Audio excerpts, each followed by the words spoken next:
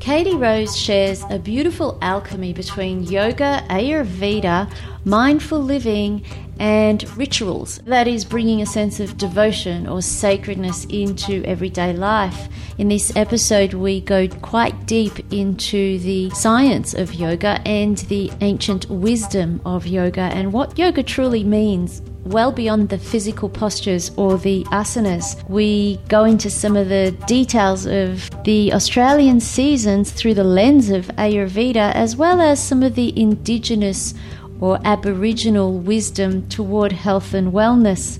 Katie is an advanced level yoga teacher and a Wise Earth Ayurveda master teacher. She is also qualified as a doula. Katie is the author of Mindful Living and is currently working on the Mindful Living Journal and the Mindful Living Oracle Cards. This collection is designed to nurture a life of connection, creativity, self-reflection, and meditation. Hi, Katie, and welcome to the Lionheart Podcast. Thank you so much for having me. It is such a pleasure, and to look at the work that you do. Boy, there is such a scope. It's a bit like where to start, but I have an idea on where I would like to start. There is so much we can cover today on Ayurveda, yoga, mindfulness, meditation. But something I want to ask you is just coming back into the current times. And I want to ask you, what have you been applying for yourself to get through? The other thing is I do know you have 4 children, 4 boys. How are you managing? Yes. How are you coping with lockdown and with everything that's been happening? Yeah, it's certainly been a big time. We've just had the news actually that the children will be going back to school full time from next week. So we're kind of emerging out of it, which is nice. And it's funny because it's like so many things. I feel like I've just found my groove. So I could kind of probably go on a little bit longer with having them at home if I needed to. But there were definitely some ups and downs there, and the first few weeks were pretty intense. I realized quite early on that I was going to have to be very mindful about really having some strategy around having the kids at home all of the time, and also my own health and wellness, physically, emotionally. It's a big undertaking for all of us, and everybody's got their own complexities in the situation. Doesn't matter whether you've got kids or no kids, or you're working or you're not working. You know, we're all going to have our own complex situation to navigate. You know, mine is what mine is with the children, and I'm divorced from their father. He lives very close, so we're kind of shuffling between 2 houses. That's a whole process to navigate. And then just maintaining my own health and wellness within that. And that's sort of an amplified version of the parenting journey anyway. I think as a mum, one of the things that you are constantly under pressure in some ways to do is find that balance between looking after children and really being available for them in every way, but also looking after self. And if you can't do that, not really being able to look after the children so well. So this was sort of like a more amplified version of that. Finding balance under new circumstances. So really it was about keeping up with your yoga, keeping up with meditation.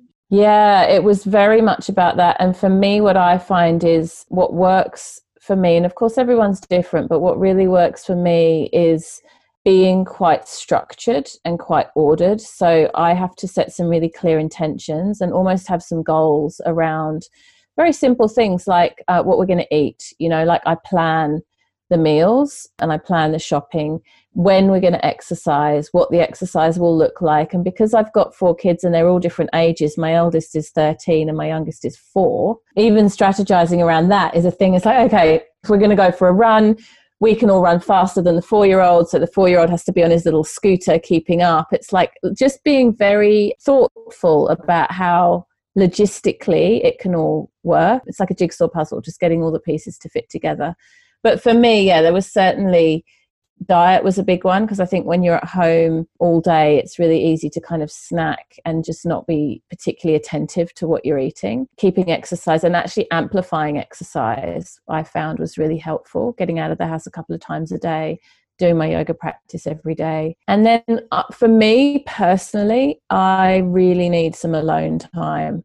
So because my kids do go off to their dads, I get that time as well. And that's absolutely critical to my mental health. Just time where I don't have to talk to anyone, I don't have to respond to anything, I can just potter around. That's my favorite kind of time in the week or time in the day, is just that quiet downtime at home where I'm not responding to stimulus, I'm just kind of in my own energy. I find that really rejuvenating. Why do you think it is so rejuvenating? And I'm with you on that one, and I definitely enjoy quiet time and deep practice of meditation.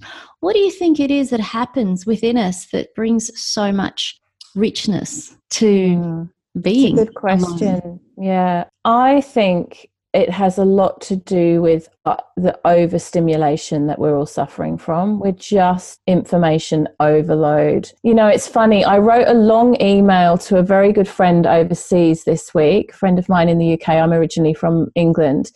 And it was just a kind of long, rambling, chatty email. And as I was sending it, I had a moment of almost guilt or kind of doubting myself, where I thought, oh, he's going to have to read this and engage with it and mail back. And I sort of had this sense of I'm adding to his burden of admin, you know, and that's sort of where we're at. It's like, even if you want to have a social call with a friend or reach out to someone in a way that has nothing to do with work or your professional life, but really just intimately connect with somebody, there's sort of this sense that we're very, very overloaded. I'm extremely aware of how precious people's time, and not just time, but energy, engagement is. And by the same token, I'm very careful about where I put my energy and how much time I invest in particular things, because I think the only way that any of us can be productive is to be very discerning, you know, discerning about how much time we spend on social media, who we're hanging out with. There's this beautiful word in the Sanskrit language, satsang, which means the truth of the company that you keep. It's like who you hang out with. And I don't just mean that in person, that happens in the virtual space too.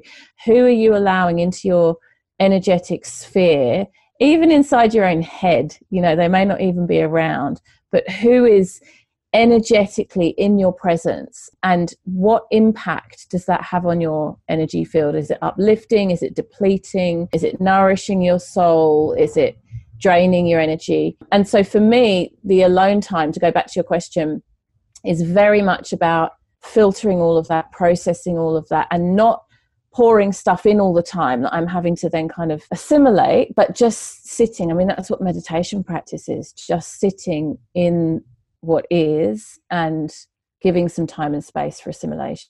It's, for me, it's by far the most powerful practice at this time. Of all the different practices I could be doing, that alone time and meditation practice is what keeps me sane. And I think it's to do with this overload. It's to do with overload that we're all kind of experiencing.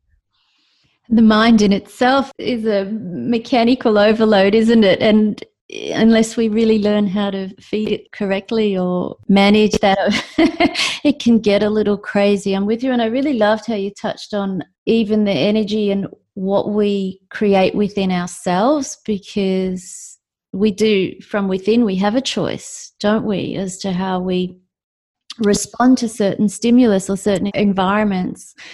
So just like this phenomena at the moment, or this pandemic crisis, COVID-19, however we want to call it or label it, but the way we respond internally, we can manage that. Yeah, I mean, it's all a choice. It may not feel like a choice, but I think ultimately one of the most powerful spiritual teachings that are available to any one of us is this idea that you have no control whatsoever around what happens to you, but you can control how you choose to respond to it. And the more foundation of a spiritual practice that each one of us has, the more connection to something bigger than ourselves, the easier it is to have a skillful response. It's really a training. It's like we're more readily available to respond skillfully to the unknown, and to being in a state of fear, and to not being able to control external events. But being able to control internal events. So when did this all begin for you, and how? I mean, you started yoga and a yoga studio called Samadhi, yes? A long time ago. How did the blessings of yoga enter your life, and at such a young age? Well, yeah. For the Western world, perhaps at such a young age, I could say, yeah. Yeah, I mean, I think my story is a little bit different to many, because a lot of the people that I speak to who are yoga teachers now, and people who I train to become yoga teachers or Ayurvedic practitioners, are coming at it as a second career. It's a pretty common path now to become a little bit disillusioned with what you've been doing perhaps, or want to add an extra side income or side work to what you're doing and train in yoga. But for me, it's actually been all I've ever done. I left school pretty young. I walked away from an academic career or an academic path, even though I am quite academically inclined as a person, and just had this deep fascination with the yogic teachings, Eastern teachings. I went to India super young as a teenager and spent time there in ashrams and traveling around and studying and meditating and doing yoga, and really haven't stopped. Who knows even where that comes from? It hasn't come from really my cultural background or from my parents or anything like that. It's a random wild card, but it certainly has been a set of teachings that has served me in my life. And perhaps that's one of the reasons why it's stuck, because I come back to these teachings again and again, and frankly, they keep me sane. They keep me grounded and able to show up in the world and do all the things that I do in service of others. So yeah, it's a path that's working for me. What is yoga for you? And having experienced yoga in India, what is yoga? That's a big question. Ultimately, yoga is often defined as the connection within the self of the mind, the body, and the spirit. And I see that as a fairly narrow and not very expansive perception. The word yoga means to unite, to bind two things together. And in my experience and my understanding of scripture and of Sanskrit, what we're really talking about is the unification, the uniting of the self, the individual, with greater consciousness. We can call that God, you might call it Krishna, you might call it universal power. I mean, there's lots of different names we can give that. I think often when we use the word God, people have an immediate connotation to that, which may or may not be positive or may not resonate. But ultimately, the practices of yoga and the practices that I have dedicated my life to are all about remembering that I am just a tiny, tiny, insignificant ant in the grand scheme of the universe, and I'm just a little fragment of dust from the greater consciousness and from the greater manifest experience, which we could call God. And the other side to that is also, as Westerners, when we speak in that way and we talk about our smallness and our insignificance, sometimes what happens is people get confused and they think that means that the teaching is suggesting that we're not important. And it's not that, because actually what we do is we acknowledge that the smallest speck of dust or the tiniest ant is as significant as any other living being. We all hold balance, the juxtaposition of both. It's like sitting in our sacredness and absolutely astounding beauty, and sitting in the mundane and the insignificance and the tininess of us. The very first Yoga Sutra, Hatha Yoga Anushasana from Patanjali's Yoga Sutra, really speaks to this. He speaks to Anu, which means tiny, really small. And then he speaks to yoga, which means the biggest that you can imagine. And he suggests that it's like the microcosm and the macrocosm. We are both at the same time. We're both vast, expansive, light beings. And we are also not as important as we think we are. There's a lot of ego that is unhelpful. So to me, that's what yoga is. It's like being able to sit between those two places and somehow be comfortable with them or kind of cope with them. I was reading something, I don't know if you've read the book Big Magic by Elizabeth Gilbert. Have you read that book? It's such a great book. I love, Elizabeth Gilbert. She wrote Eat, Play, Pray, Love. And yeah, I love her. She's awesome. And so she in her book Big Magic, she talks about whether people are optimists or pessimists and whether we see the world as, is the glass half full or half empty kind of thing. And she's talking about it in relationship to creativity. And the conclusion that she comes to, and I love this, for me, this is just the perfect kind of interpretation. She says, the glass is both half full and half empty. We're abundantly creative, we're magnificent, we're incredible, and we're really average in every moment. And I see that in myself and I see that in others. And yeah, that's what yoga is to me. For me, it's what you're saying is the essence of non-judgment, not judging our judgments, and also very clear perception and involvement of everything as one. That's exactly it. You can't judge. When you start to see yourself in others and you see others in you and you see your jealousy and you see your petty-mindedness and you see your preferences, but you also see your great integrity and your capacity and all the things that you're amazing at. When you can truly make that assessment of self, then you'll stop being as judgmental towards others, because there's no need for it. I'm speaking to this as if I've nailed it and I'm like doing it. It's not that, trust me. Like, if you see me parenting in the last 8 weeks with my kids at home, you would not be thinking this woman is living every moment according to the yogic principles. But I understand them. I'm attempting in a heartfelt way to embody them in my life. So I have read some of the Yoga Sutras, and from what I've seen is we don't really nail it, as in the full liberation doesn't really arrive until we fully leave this body for good. Isn't that the dissolution of karma? So really, we're always learning and growing. That's exactly right. And so much more than that. So you've really described yoga in a beautiful way, right to its depth. And in the West, there really is a big focus on the physical aspects of yoga. So this must have a huge role to play as well in the union that you describe. Can you share a little about that? The physical practice as well as the perhaps meditative and expanded awareness that you've already touched on? Yeah, sure. In the yogic philosophy that I follow, there are, rather than just having one body, most of us identify with one physical body in this lifetime. We're taught that there are 5 bodies. So the Annamaya Kosha is the physical body, and that's what the yoga asana, the physical postures, are a practice for or relate to. But we also have, each one of us has an energy body, and that's where we find things like the chakras and the meridians. If you're into traditional Chinese medicine, the way that prana or energy flows in the body, qi. And then we have the emotional body, the realm of feelings and emotions, and then the mental body. And those two are separate. So my logical, rational mind is quite separate to my emotional feeling experience, according to the teachings of yoga. And this is really important because, if we put it in really simplistic terms, in terms of Western psychology, we sometimes talk about the idea of the head and the heart. Your head might tell you something very sensible and logical and sort of linear, but the heart might tell you something completely different. And it's which one of those we choose to engage with. And some people live their lives very much identified with the emotional body, not really caring so much about the mental body, the mind, and others the other way. I was talking to a friend yesterday who has been years, and he's pushing for them to move in together, and his partner's not ready.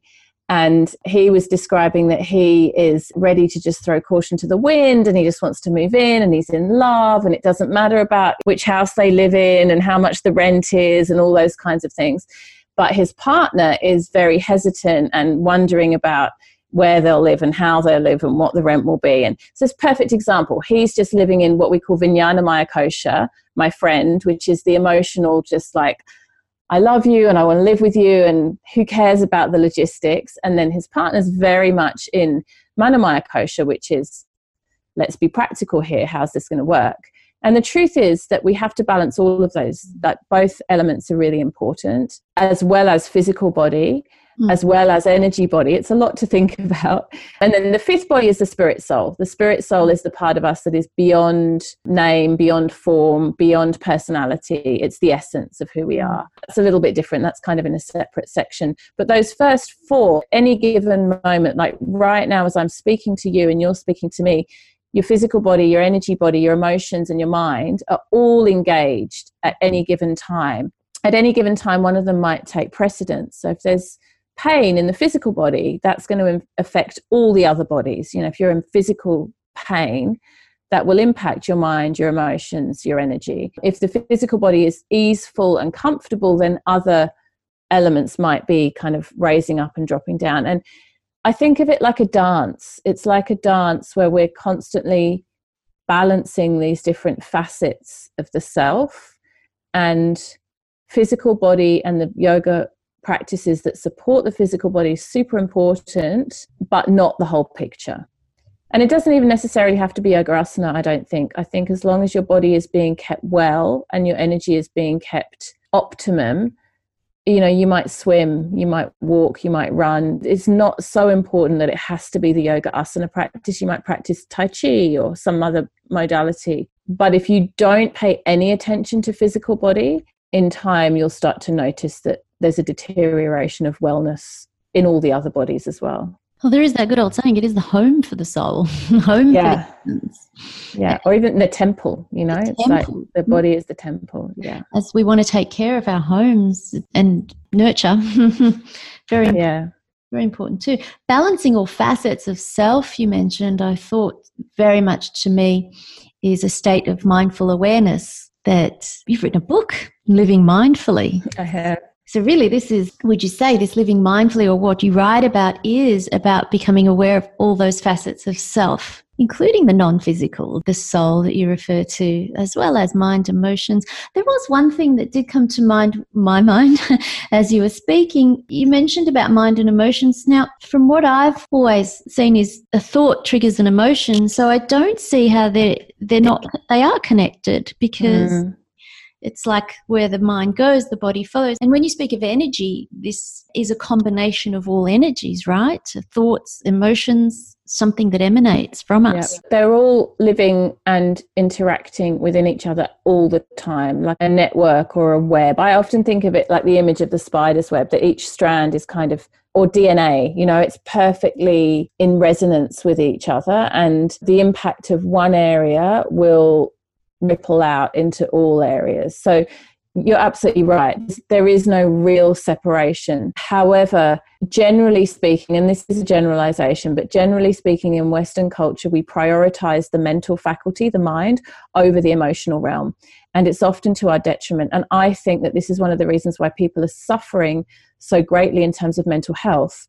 What's actually going on for many people is it's not the mental health that's the problem, it's the spiritual health. We ignore our soul's longing, we ignore our intuition, and this leads to disconnect, which is profound. You know, you can live a whole life in denial and suppression of what in Sanskrit would be called your dharma, the longing of your heart, whatever that might be, because of external pressures, whether they're pressures that come from society or your parents or the partner that you've chosen or whatever it might be. External conditions. And I truly believe this, that there's a responsibility for each one of us incarnate as human beings to tune into what is it I'm actually here to do? What's the essence of what I'm here to do? And that's not always your vocation. It's who am I here to be in this lifetime? And each one of us will have unique gifts, and sometimes those will be seen as very positive, and sometimes they're more confronting, they're more challenging. I mean, I can give you an example because that sounds a bit esoteric, but like if I think about myself, my personality type is very direct, right? So the downside of that is that sometimes I can be really super impatient, angry. I'll tell it like it is. I just really can be a bit too much. But the plus side of that is, if you come to me and ask me for an opinion, or you want some advice, or you need some clarity, I'm really, really going to be helpful at helping you cut through all the side stuff and tune into what is going on here. Whereas another person may not have that skill or that karma in this lifetime.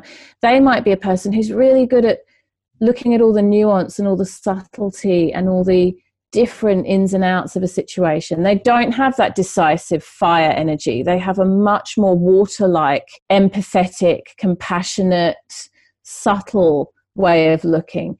And that could be equally as helpful in a different context. In fact, for me, it's really important to have friends that have that energy, because otherwise I'd just be like a bull in a china shop blasting through my life, blowing things up, you know? So it's like that. We've each got these different gifts.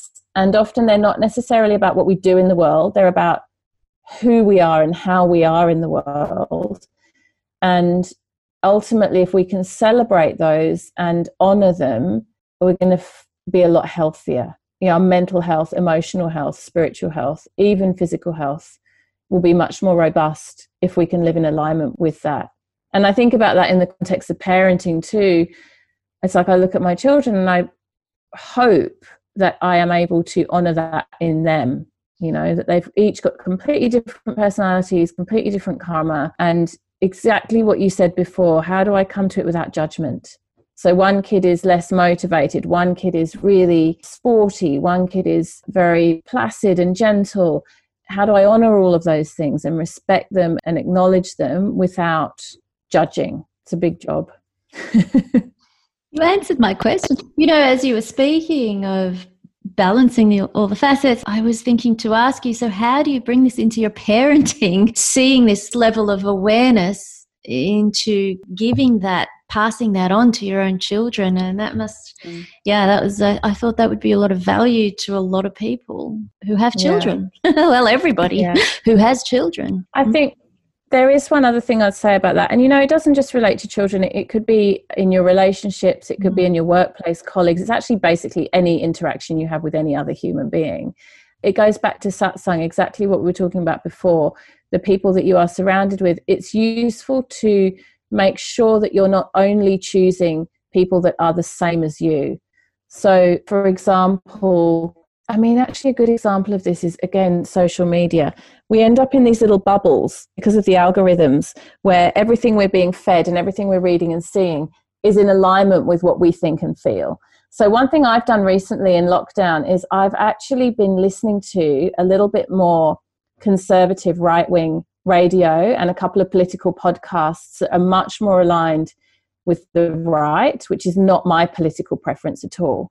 But it's so valuable and powerful to see the world through someone else's lens. I think it's a spiritual responsibility, actually, that we don't just let ourselves get closed into more and more tightly these little bubbles of our own reality. And same with the parenting journey. I've tried, and again, I don't want to make it sound like I've perfected this because it's all a work in progress, but I've tried quite hard with my children to make sure they have role models in their lives of people who are very different to me, so that they get to see that life is full of variety. And even their father, you know, to celebrate in him the differences between us and nurture in the children the capacity to see my mum and dad are really different and they're both great people, and to see the differences and the strengths and the weaknesses, and for that to be okay, that we don't all have to be the same. And then I guess they find that's all okay within themselves as well, and it brings an innate sense of peace and acceptance. Yeah, that's exactly it. And others. That's really beautiful, Katie. That's really, really beautiful.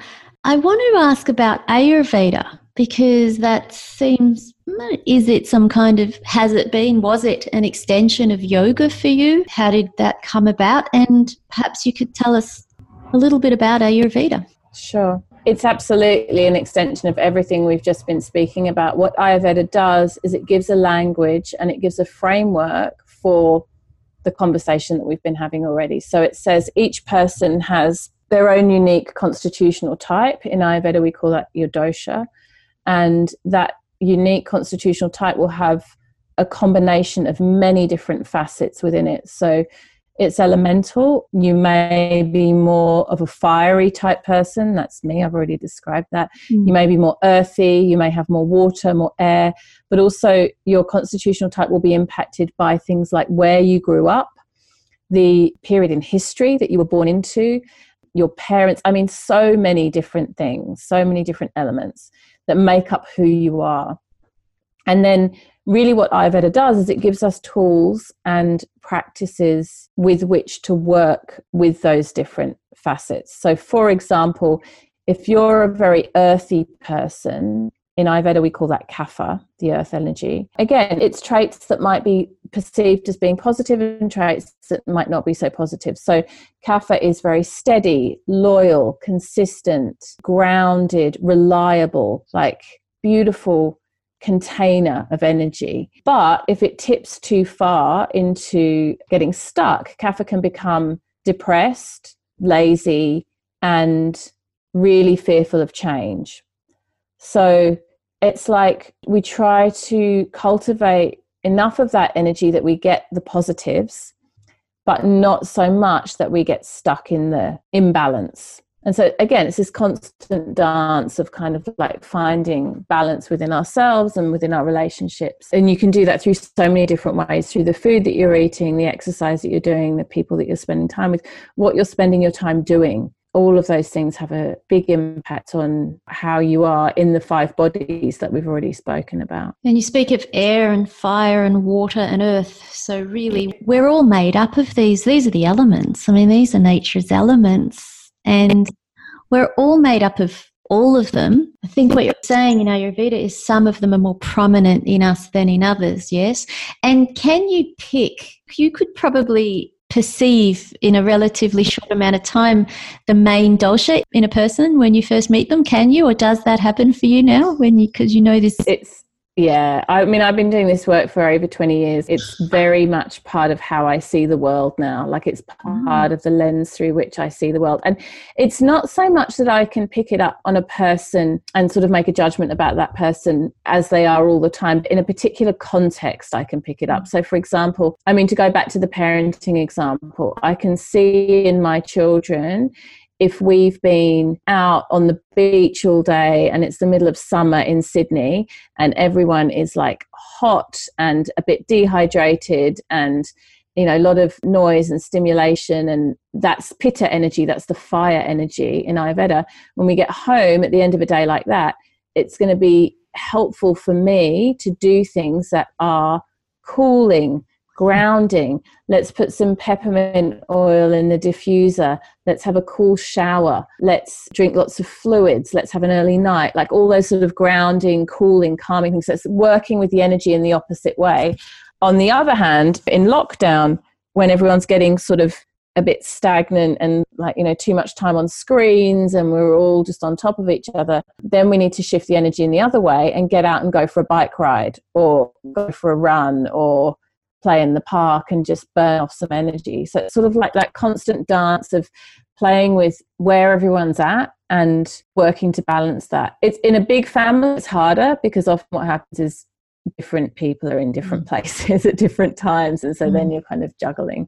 And I thought about that actually with the lockdown situation. I've been thinking so much about school teachers and how they are the most underpaid and under-regarded group of professionals. Like, you know, I just renewed respect and admiration for school teachers, and the job of balancing the energy of a room full of 20 kids or 25 kids who are all in different places with that stuff is huge. That's a phenomenal job. And I feel like teachers who are really skilled at their job, that's what they're doing. They're managing these energies all the time. They're keeping the kids focused or letting them burn off steam, or it's like constantly working with the vibe of the collective. It's a lot of emotional energy, I would imagine, working with that many children. Well, kids have no filter. You know, we as adults, we have a social filter. So I might be feeling really irritated or feeling really tired or whatever, but I'm not going to necessarily act out. Like I'm going to have some sort of social filter to moderate that. Whereas kids, it's like whatever's going on, they're just in the moment, living it out. And they have a wisdom and connection about them, because one of my dearest friends is a teacher for very young age children. And some of the wisdom, the things that she tells me they say that we tend to forget because of this disconnect that happens, as you spoke of earlier, the wisdom that they bring, they're quite enlightened, really. They really are, because they're pure spirits. It's like, you know, like I just said, they're not working with what is socially acceptable or what they're meant to be. They don't have ideas around that. They're just clear channels. None of that sort of protected ego, so identity is not that well developed. So there's a authenticity and clarity that comes with that boundlessness, really. And you do this. Well, I've had a good look through your Ayurvedic goddess course, and there just seems to be so much wisdom in that. And I also noticed you spoke just now in beautiful detail about some Ayurveda wisdom. Are there rituals as well? There must be sort of more like some sort of practice as well. Is that? If you could mention a bit of that. But what really grabbed me in looking through the notes on your course was the unique Australian seasons through the lens of Ayurveda, as well as Aboriginal approaches to health and wellness. So I love this integration of native wisdom.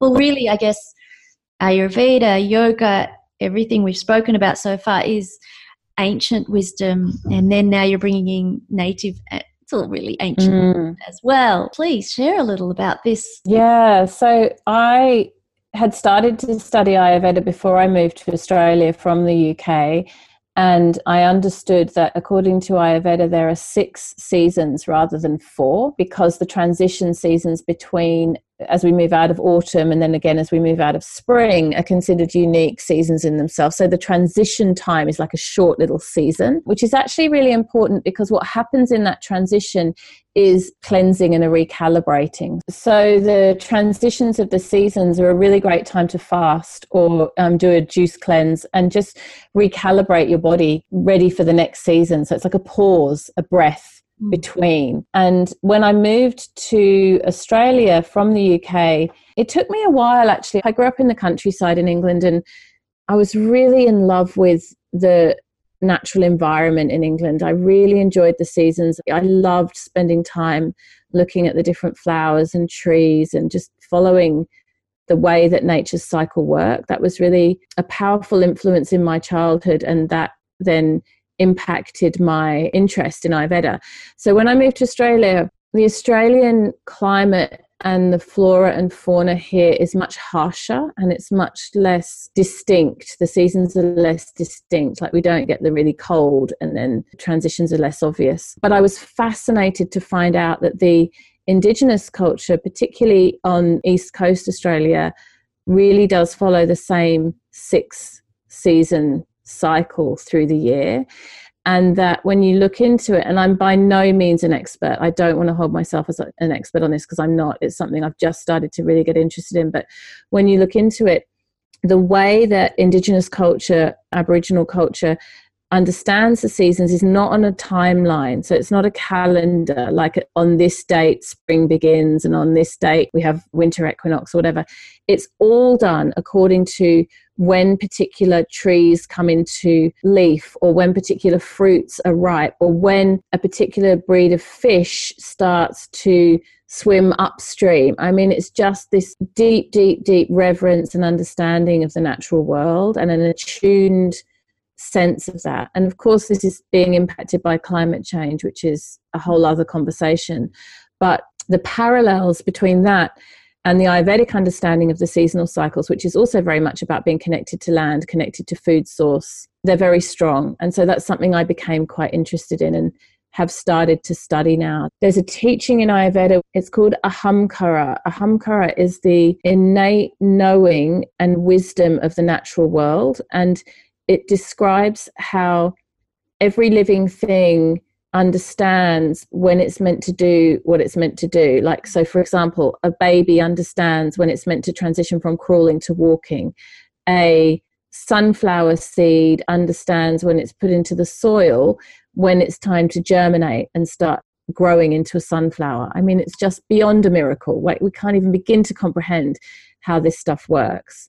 And the seasonal cycles are all part of that story of the innate unfolding of life as a really complex web and an interconnected phenomena. It kind of gives me chills to think about it, because it's so powerful and it's part of who we are as human beings. And as we live in more and more disassociated ways, as we live less connected to earth, less connected to the food source, less connected to the seasons, and in a more sort of sterile and buffered way, there's a cost to that. We lose something in that disconnect, and it's a sad loss, I think. It's a sad loss to many, and not just us humans, but every other species on the planet feels that disconnect that humans seem to be so very much engaged in, sadly, at this time. However, I maintain a lot of hope, especially during these crises. And as you mentioned earlier in the beginning of this conversation, there's the opportunities that can come from these big events. I liken it to what you've just so beautifully articulated in the natural intelligence and the miracle of everything in the natural world. And the more and more we can focus on our return to nature, our own true nature, and to nature as a whole, and our part in, as you said, it's all interconnected, we're a part of it. So this also makes my heart sing too, just as you articulated it does for you, and surely perhaps deep down in every single living being. Yeah, I mean, I think one of the really beautiful side impacts of what's happened to us with the coronavirus is a couple of things. I mean, I'm sure seeing the very positive impact on the environment because we're all flying less and there's a lot less pollution. I mean, that's just amazing to start things like, seeing the skyline in Delhi or Los Angeles for the first time in 30 years. It's so beautiful. And then the other thing I've noticed, which is really interesting, is a lot of people have had their incomes impacted. And I'm not commenting at all on people who are on a sort of survival level. That's a very different conversation. But for many of us, many people I know who've had their incomes impacted, what it's meant really is just needing to amend lifestyle a little bit. It doesn't mean you're going to lose your home or you're going to not be able to put food on the table. It just means a different type of relationship to money and awareness of materialism. And I think that's a gift. It's really interesting. When I was married, I got divorced a couple of years ago. When I was married, we were materially, financially pretty comfortable and plenty of disposable income. And it was great. It was lovely. And I didn't really have to think that much about money and whatever. And then I got divorced and my material situation changed a lot. I was financially dependent on myself and I had a lot less money. And I remember thinking when that shift happened for me, oh, I wonder how this will impact me. Like, I wonder, am I going to really struggle? Am I going to suffer? Will the kids suffer? Like, being quite anxious about that. And truly, from my heart, it's been the biggest gift. Like, it's not, again, I really want to be clear, I'm not commenting on people who are struggling to feed their families and to put a roof over. That's a very different thing. But for me to go from just not really thinking about it much to actually just being more mindful and appreciating things more and being a little more careful with how I spend, and for my children to understand that you don't just click your fingers and things magically appear that you want. It's been a gift. And I see a lot of people going through that now with Corona, where what we're doing is we're spending more time together, we're cooking more meals together, we're making stuff, we're trading and swapping stuff, we're going much more back into community value way of living. And there may be less money, but there's a lot less stress, there's a lot less overload, and I don't know, I think there might be something in that. And I can speak to that from personal experience, that I've really actually even enjoyed having less money in my life and feeling the lessening of the pressure that comes with that.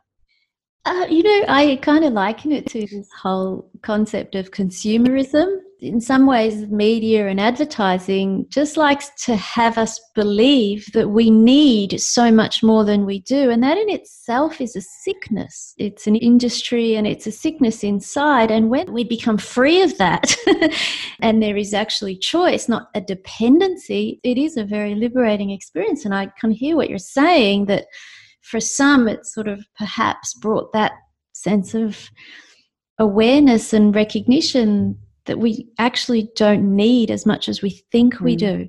Something that was amazing for me, I'll quickly share, was when I was out in the wild in Africa, literally out in the wilderness and in the bush. And we were told to bring as little because we had to carry. And even then, what we needed as a group of 7 human beings was such a burden compared to a wild animal that just walks completely free, and they don't question their path. We spoke about that as well, knowing what to do. I guess there is that balance as well as appreciating and understanding survival, but we've got that covered, really. I couldn't agree with you more. Like, pretty much every person in our Western culture, certainly here in Australia, is above the poverty line to the point where we can live really good lifestyle in terms of eating well and having our healthcare needs and all that sort of stuff taken care of. We're very, very fortunate. This isn't a commentary on people that don't have those privileges, of which there are millions all over the world. Yes. But for us in our Western culture at this time, Bhagavad Gita, the Sanskrit scripture,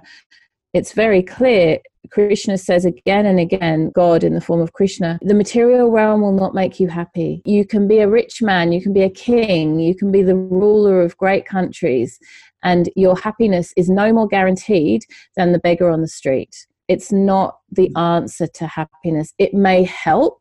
It may bring opportunity. It may even, if you're wise, afford you the opportunity to help others. But in and of itself, material abundance is not a ticket to happiness. And haven't we just seen that? I mean, don't we see that all the time? I had a friend come back from a third world country once and say, oh, how lucky we are, how lucky we are. And a part of me was like, well, yes, because her next comment was, you know, they just don't have the material, the wealth that it is not available there that as it is to us. And a part of me was sort of, yes, yes, yes, but most often they have the spiritual wealth and we have a impoverished. That is, there's, for me anyway, the real richness. Comes and you know, it's important not to glorify that, because if you live in real poverty, that's a very different thing. I'm very conscious of that, but I do think that we're not having the conversation enough around. I mean, Gandhi said it perfectly when he said there's enough in the world for everyone's need, but not for everyone's greed. It's an addiction, actually, this material culture that we live in, this consumerist culture. It's just an addictive energy. It's a bottomless pit. In Buddhism, it's spoken about as the realm of the hungry ghosts. It's like this place of grasping and trying to covet and greed and holding on, and that is never lead anywhere other than greater and greater addiction and emptiness. And emptiness. Exactly right. So gunas I was reading about these the other day, and actually I want to hear what you've got to say about these gunas, because they do seem to give a lot of insight as to who we are, why we are, what we are in many different levels. Can you share a little? And you teach about this also in your Ayurvedic course. Yeah, the gunas are, again, energetic principles that are underlying a lot of the experiences that we have in life. And the way that I think about the gunas specifically is they're very much in the area of choices that we make. So there are 3 gunas. They're sometimes called the modes of being or the modes of living. The first one is tamas, and tamas is any time that we make a choice that is going to pull us away from the light. So any time that we make a choice that takes us deeper into addiction, discomfort, dysfunction, you know, if you make a choice to lie or cheat or steal, or you're greedy or gluttonous, any of those types of like really dark qualities, which we all have in us, and we all make those choices sometimes. The outcome, the karmic consequence of those choices is never good. It never leads anywhere good. It might lead somewhere good in the moment, but it's never going to lead to long-term good. And then we have rajas, which is where the majority of our human experience resides. Rajas is the path of passion and action. So rajas means I'm going through my life, I'm engaged in activities, and they don't really have a strong karmic flavor. I'm not behaving in a way that's dark and negative and detrimental, but I'm also not really uplifting humanity or myself. I'm just kind of plodding through the motions. You know, I'm looking after myself, I'm looking after my family, I'm sort of contributing, but I'm not in alignment with the highest. It's action. I think about rajas really as the hamster on the wheel, just spinning through. And this is where a lot of people live their entire lives, actually, born and die into this hamster wheel spinning. And then the last energy is sattva. Sattva literally means the mode of sweetness. And sattva is where we step outside of the hamster wheel and we take action that is for the higher good of ourselves and others. And when I say action, it doesn't just mean things that we do. It's our thoughts, our words, and our physical actions. So it's also about intention. If I go into a situation and I'm just thinking about what I can get out of it, that's tamas, that's the darker energy. If I go into a situation completely neutral, that's rajas. And if I go into a situation thinking, what can I contribute? What can I give here? How can I uplift? How can I be of service? That's sattva. And the yogic ideal is that we, as far as possible, align our lives with sattvic choices. So in any given situation, we're doing the best that we can to be of service, to contribute, to make a choice for the greater good. Diet is a really good and simple example. You can eat a tub of Ben & Jerry's ice cream and you might enjoy it in the moment, and then you're going to feel pretty tamasic fairly soon afterwards. It's heavy, it's sugary, it's like it's not going to serve you so well. then you can eat food that is just like your average kind of fuel. That's Rajasic, just food that's wholesome, but not necessarily particularly healthy or uplifting. And then you can eat food that would be more in the Sattvic category, that's very pure, that's very clean, that's very clear, that's good for your body and ethically good too. So perhaps you're choosing not to eat meat or animal products. You're choosing to make choices that aren't going to have a negative impact on the environment. You're thinking about, where did the food come from? How was it grown? That would be the more Sattvic choice. And we can apply it to almost anything that we do. Really is a way of living, making personal choice. Well, everything's a choice. It is important. I will just say this, because I think this is important. It's really important when we think about the gunas. We can get a bit judgmental. We can go back into that thing of, oh, this is bad and this is good, and I only want to do Sattvic things, and it can make us really judgy, like, oh, I'm not going to hang out with that person because they eat McDonald's, or it's sort of like this holier than thou person. Ego. Yeah, and so I'm also very conscious when I speak about the gunas. I want to avoid that. Like, it certainly isn't about sitting in judgment of other people. In fact, some of the most Sattvic people I know aren't actually practicing yogis. They're just kind, decent people. Wow. And I know some people who are yogis who aren't living in a very Sattvic way at all, because they're full of judgment and resentment. And so, we have to be careful about how we label ourselves and whether that leads to judgment. That's really beautiful. I want to ask you, Katie, what does having a lion heart mean to you? I have, in the highest intention, my greatest goal in this life is to live with courage. I think it's all too easy to not speak up, to not live to the fullest. I always think of Martin Luther King when he said the biggest problem with racism in America during his fight for equality wasn't that most people were racist. He said most people aren't racist. He said the biggest problem is that people don't speak out. They just drop their head, they close their eyes down. They don't want to be controversial, they don't want to get into trouble. And so even though their beliefs are good and honourable, they'll let atrocities happen because they don't want to speak out. And there's lots of examples of that throughout history.